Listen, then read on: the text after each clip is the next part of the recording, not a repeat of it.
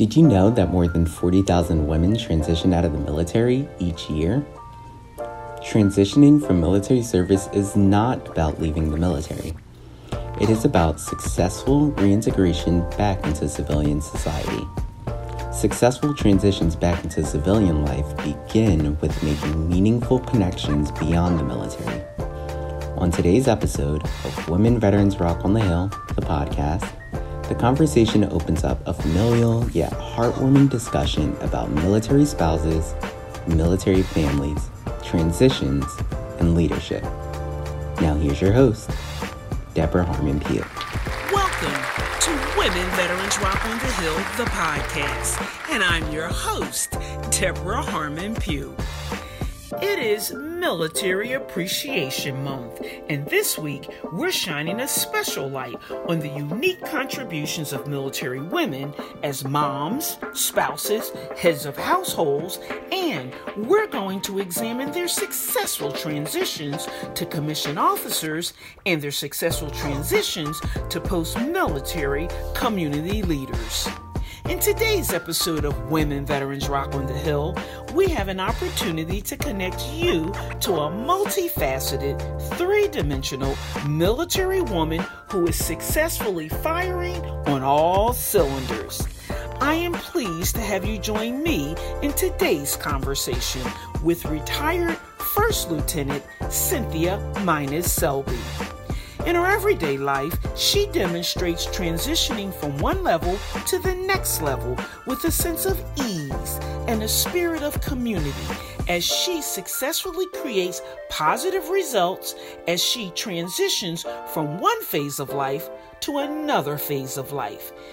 You see, transitioning is a skill which requires practice and use for us to learn how to distinguish real opportunities as they appear among our everyday options.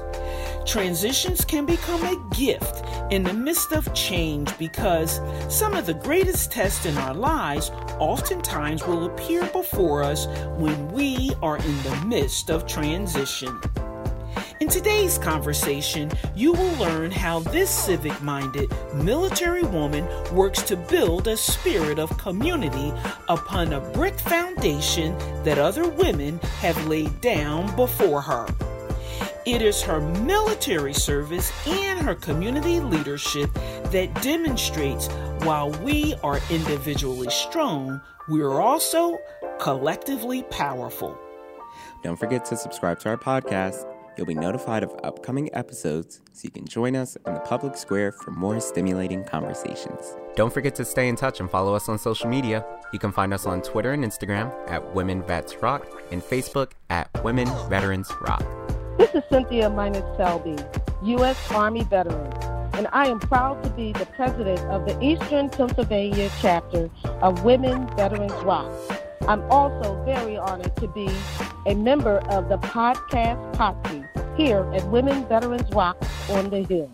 It is the summer season here at Women Veterans Rock on the Hill, and we have put this show on the road. This week, we are traveling from Capitol Hill to meet our women veteran friends in the wonderful city of Chicago near the historic site of Bunker Hill, all in the great state of Illinois.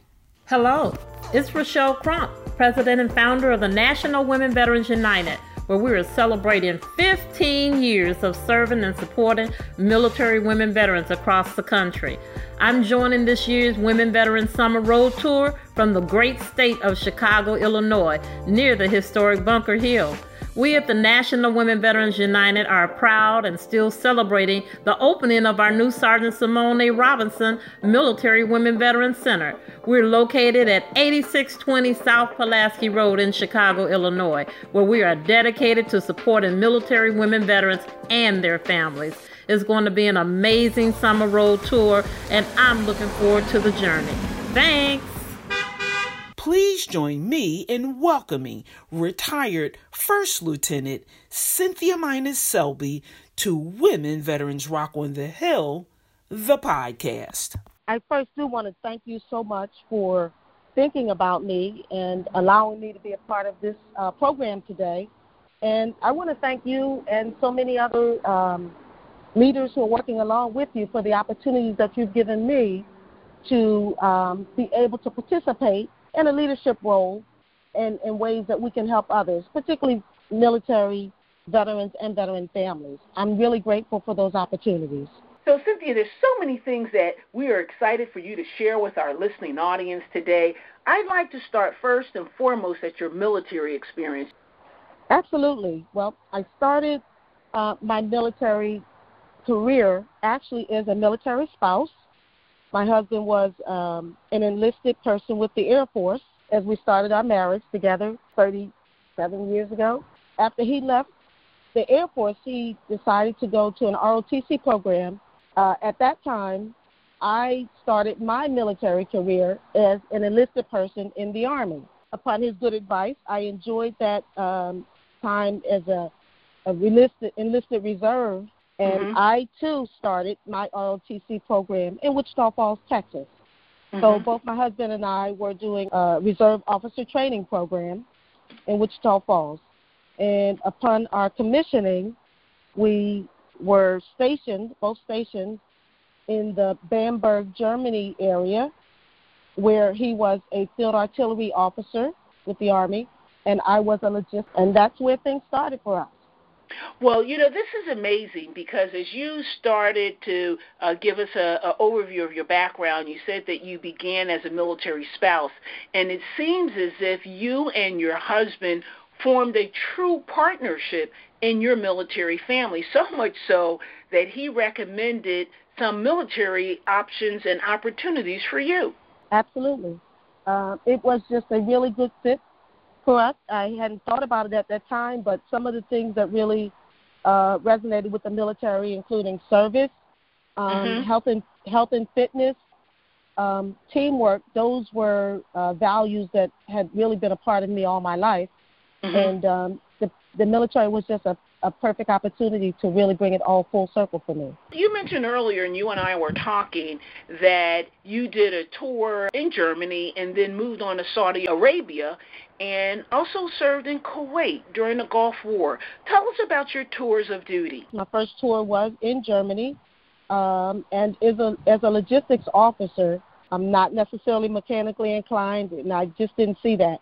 But within any military unit was the need for training and caring for troops, as well as making sure that administrative duties were cared for in terms of making sure paperwork was in order, family support plans. Commissioned officers served as managers in any unit, and so as a manager of supplies, a manager of movement and training of troops, those were my primary duties. When we prepared for being deployed to Saudi Arabia, and this was at the very beginning of the Gulf War, between December and January of 1990 or 91, it became very important. The training that we had in garrison or in peacetime became intimately important. So we deployed to Saudi Arabia at a time where things were not set up. Things were very uncertain as to whether or not there was going to be a full attack,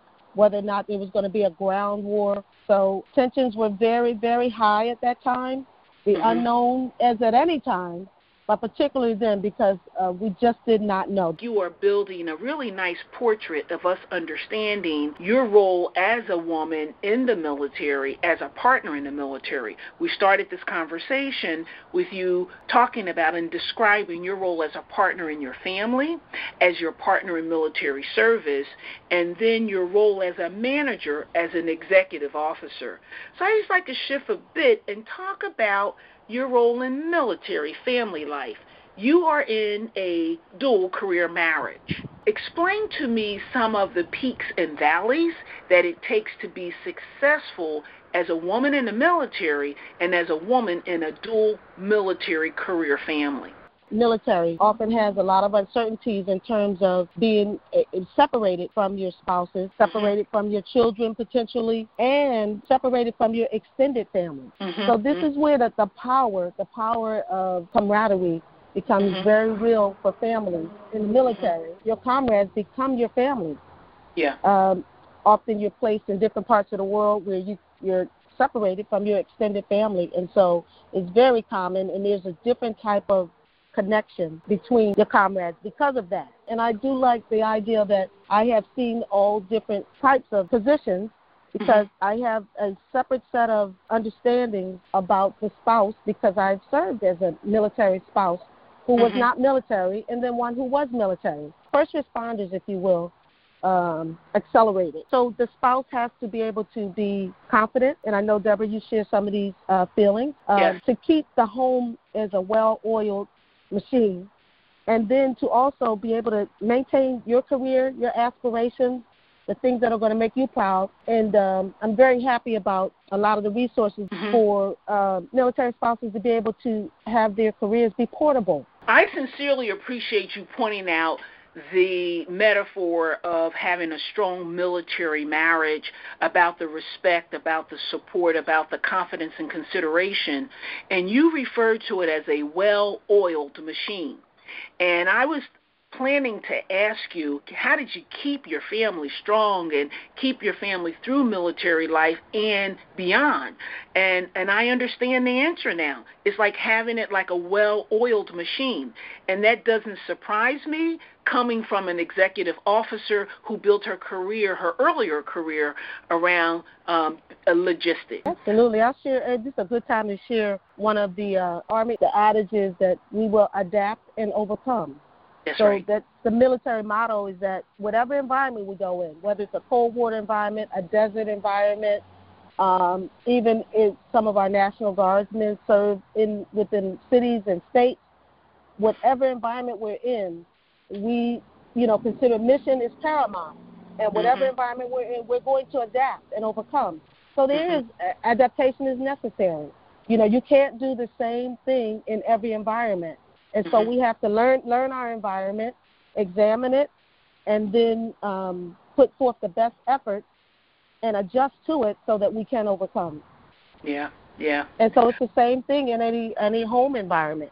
If there's snow that needs to be shoveled and I don't shovel snow, what am I going to do? I'm either going to learn how to shovel snow, or I'm going to make sure that I can get the resources to someone who can provide that service. But that's what it's about. It's interesting as you say about shovel snow. Some years ago in the Philadelphia region, we had a horrible, horrible snowstorm. We've had several of them. And I remember at that time my husband was serving as first sergeant. And, of course, they called his reserve unit into play. It was just so much snow. And I said to him, well, who's going to shovel our snow? And you know what? Like you said, you have to figure out how to shovel snow. So, Cynthia, you leads us to this nice place about your role in post-military public leadership. This has evolved us to the point of us working together as colleagues in public leadership, and more specifically in Women Veterans Rock.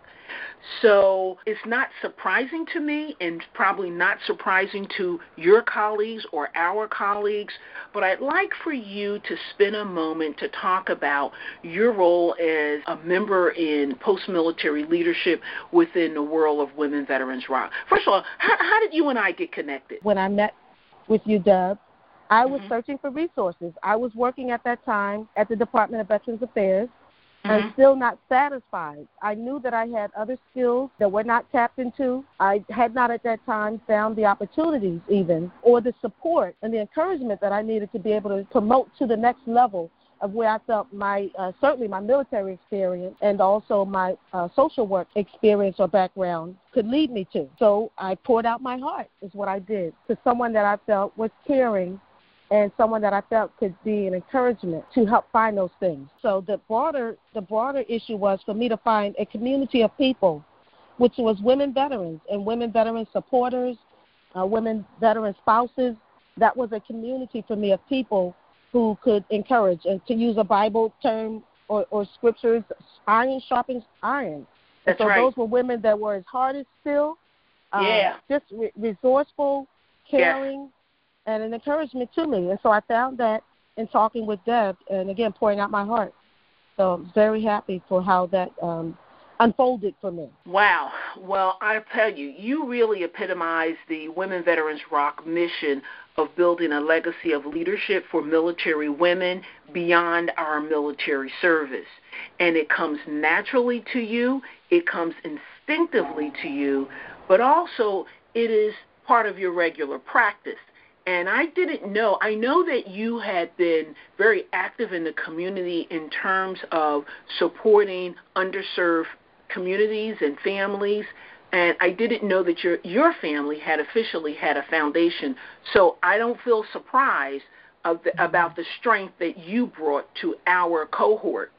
So Cynthia, over the past several years, you have served and grown into the role beyond your leadership as a Eastern Pennsylvania president here at Women Veterans Rock. You've very comfortably grown into your role as a senior delegate at the Women Veterans 2020 delegation to Capitol Hill. What has that meant for you, and what have you seen unfold for you in that space? It's been pretty amazing. I always go back, as you stated earlier, to my foundation. My father was a Marine who literally marched me down the aisle to my wedding. I was a little starry-eyed and starry-gazed, and without thinking, his response to me, he was so proud. I was the first of his 6 daughters to be married, and he said to me, Cynthia, pay attention. Come on now, left, right, left. And I laugh about that now, but it was what had been ingrained in him as a soldier, and to bring order to what might be a otherwise flighty time for somebody. Mm-hmm. But so that that foundation of bringing order and caring for others. I have 9 sisters-in-law, and may she rest in peace. The baby, we just lost her in December. She too was a military veteran. Of those 9 sisters-in-law, 6 of them are military veterans. Wow. So and I have my own biological sister who has served, 2 brothers who have served. My entire family has served in military service, and again to their broader communities after military service. And so this opportunity to serve with Women Veterans Rock on the Hill has really just heightened my awareness. It has grown me up in a way where I understand the importance of being a part of policy initiatives and bringing whatever aptitude, abilities I have, even the ability to encourage others. Yes. I can be a great talker at times, but if what you're talking about is going to be an opportunity to inform someone, to encourage them to serve, then that's when we're doing a good thing. We talk about talking loud and not saying anything. I never want to be in that category. But when I speak, I want to be able to speak informatively and passionately about things that are going to help people. And that Women Vets Rock leadership has given me the opportunity to do that. And, as I talk, I listen. And so I'm able to hear. It's been such an inspiring experience to hear these great women who have come. And when I say great, I don't only mean great in their positions and the things that they've done, but every woman is great in their own experience, in their own way. And so I sit and have quiet one-on-ones with people. We've had small groups, and then we've had larger groups. But all of those opportunities have given me the ability to be able to hear from different experiences and to grow in that. And then to take that to the highest level of serving and literally going to speaking with Congress people and representatives and business leaders. I'm just trying to soak it in as much as I can so that I can, again, be better for myself and better for others. Well, this has just been amazing, spending this time with you to go through a journey of your military experience, how well you and your family are working through and have went through work and family balance in a military family. And I just have to thank you for enriching us within the Women Veterans Rock community of building a legacy of leadership. Oftentimes, you've heard us describe the spirit of Women Veterans Rock, and it is this intangible richness of support, richness of encouragement. And I someday I'm going to figure out a way how to articulate what we mean, this feeling that we get when we talk about the spirit of Women Veterans Rock. I've oftentimes referred to it as a place where people come and are planted and they bloom. We don't give you those skills. Those skills are God-given. Those skills are skills and experiences that you've built over your life and your time. But what you've done has been unselfish, and you've contributed to our community to help us in supporting our mission and our motto, and that's building a legacy of leadership. So it's women like you, Cynthia, that really epitomize the work that we're trying to do. As you know, we are celebrating our 10th anniversary, and we could not have built such a rich young legacy without women like you at our table. So I want to thank you, First Lieutenant, not only for today's call, but so much that you've contributed to life, to family, to community, and to Women Veterans Rock. Deb, it's been my pleasure. And again, I thank you so much for all that you have personally poured into my life and provided in these great opportunities to continue to be better so that we can be better for others. Well, thank you once again for participating in this month's Military Appreciation Month series. Shout out to my husband, who has just completed 30 years retirement with the United States Air Force. I'm very proud. And 23 years of firefighter service here in Philadelphia. Wow. Talk about a family of service. Congratulations. Tell him we thank him and salute him for both his military and public service.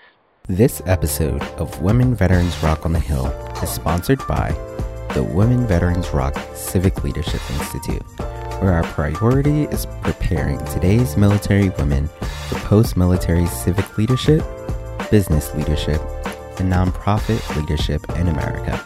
It is our anniversary, and we're celebrating 10 years of paying it forward by engaging and empowering today's women and girls in military families. And there's one last thing before we go. May is Military Appreciation Month. It is our honor to recognize military service women and military family members for the days that have been set aside for them in national recognition for their service and for their sacrifice. The days of remembrance and observance are May 1, Loyalty Day, and Silver Star Banner Day. May 7 through May 13, Public Service Recognition Week. May 8, Victory in Europe Day. May 12, Military Spouse Appreciation Day. May 13, Children of Fallen Patriots Day. May 16, Armed Forces Day. And May 25, Memorial Day. As women of the greatest military community in the world, it is a tremendous honor to salute America's military women for their strength, ingenuity, and perseverance. It is their commitment to faith, family, and friends that lights up a world of peace, hope, and possibility. In the words of Golda Meir, an Israeli teacher, stateswoman, politician, and the fourth Prime Minister of Israel. She says, make the most of life's transitions by fanning that tiny inner spark of possibility into flames of achievement. Join the campaign and join the community of Women Veterans Rock on the Hill.